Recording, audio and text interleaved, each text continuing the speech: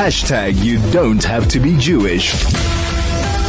So we often consider and we think about what are good investments? What is a good investment and what isn't? So the Rolexes, I know that there was some form of a shortage of Rolexes here in South Africa. I'm not sure if it was a worldwide story. And watches, precious watches, have long been considered a good investment. Well, is that still true?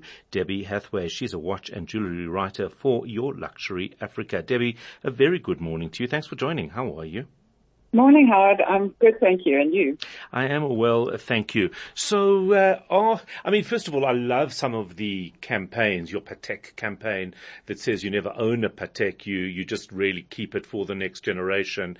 That sort of idea that a luxury watch is not something that you really own, but you've created a bit of a legacy around it. Watches have long helped us associate with all sorts of things, not just price and value. Absolutely, and that's one of the big selling points among the luxury brands in particular. It's all about the story. You know, you're hearing all the bad news about, well, depends which side of the fence you're on, the price is dropping, et cetera, but the luxury watch market is not in danger as such. It's going to stay strong. The brands that differentiate themselves are the ones who offer extreme value, positive client experiences, and meaningful backstories that evoke emotions. Because in the end, it's the connection that counts more than the complication. You know, you've got to fall in love with the watch, and there's got to be a good reason for it. So it's about the story. And that is interesting because I am a watch fan, but there's certain brands that just don't appeal to me. And I've got no idea if that is really about the look of the brand or what it is associated with.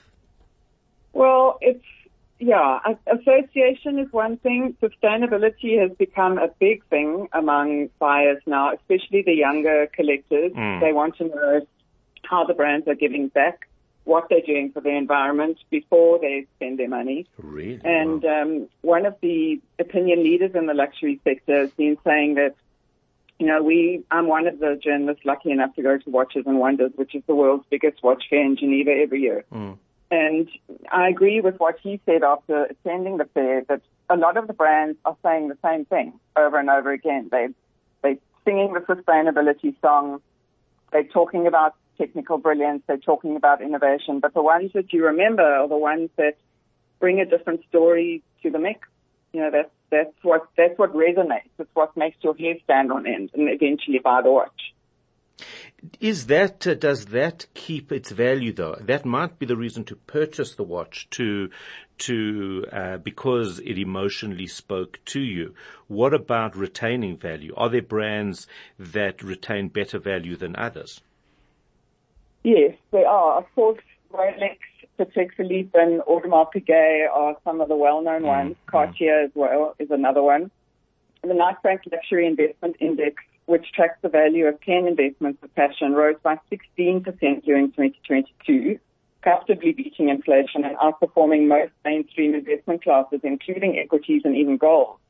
And the index is weighted to reflect the collectability of each of its constituents, and half the assets saw double-digit growth last year. The art was the top performer, followed by classic cars and watches.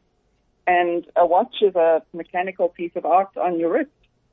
So there was another Bloomberg report that said prices for Rolex, Patek, and AP appreciated by an average of 20% Incredible. Since mid-2018, outpacing the S&P 500 index, which averaged annual returns of 8%. So if you manage to get some of those Grail watches, you are going to make money.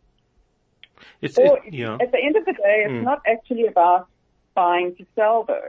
You know, not all collectors buy to flip, even if they get those really special watches. Some of them will only part with some of their precious pieces if they made an offer they can't refuse, and they often regret it afterwards.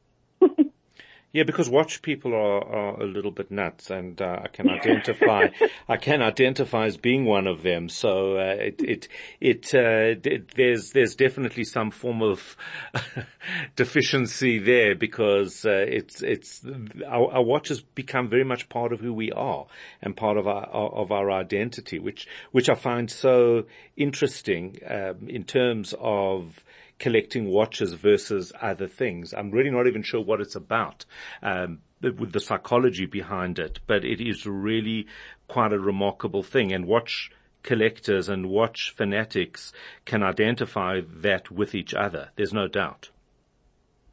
Absolutely. And when you're thinking of, one of the collectors that I interviewed recently said that he's got watches in value from $5,000 to infinity, and he regards $5,000 as a lot of money. So you don't have to be spending a fortune to be a collector. You know, you're a collector if you are accumulating watches that you love, that appeal to you. Absolutely. Something that you do, whether it's technical, whether it's innovation, whether it's style, colors, shapes, sizes. You know, people collect what they like at the end of the day. If you were to give advice to somebody trying to start out on this journey, who wanted to get in at the more reasonable end of the market, what is the type of brand that they should be looking at? Well, Swatch is always a good place to start. Longines is also another lovely entry-level brand. But I love to talk about what the Breitling collector, Fred Mandelbaum, told me one day when I asked him a similar question. And he said, buy watches that make you happy and feel good or serve a purpose. If you like a tool watch, for example, that you might wear while participating in a particular sport. He said there's no logic behind collecting. There's only pleasure and desire. It's a beautiful object of mechanical wonder on your wrist that will function for centuries. So he says people who want to collect watches shouldn't consider them an investment class, because the chances are you'll be disappointed a decade from now. You know, what people thought was the in thing in the early 2000s isn't relevant anymore. And he says the only guaranteed return on investment you'll ever get from a watch is that it will make you smile. Absolutely. Anyone who promises you that there's a secure way of investing in watches will also be selling you Bitcoin. He says, just don't believe it. Look for the joy in it and not the profit. I love that. And to some extent, that's why the Swatch Omega collaboration made me happy, because I just thought it was so cool. It was different. It was just something unusual when these two brands came together. Absolutely. And I think there's going to be, I remember seeing something recently. There's another collaboration coming up, if I remember correctly. That I think it surprised them that it was so popular. But there again, Swatch is all about joy and making people smile and happy. At the other end of the spectrum, you've got Chapard with their Happy Diamonds. They actually use the word in their campaign. You know, it's all about celebrating love, life, and celebrating yourself to a degree. After the pandemic, people spent a lot of money just making themselves feel better. Absolutely right. Incredible, Debbie Hathway. We do need to leave it there. Watch and jewellery writer for Your Luxury Africa.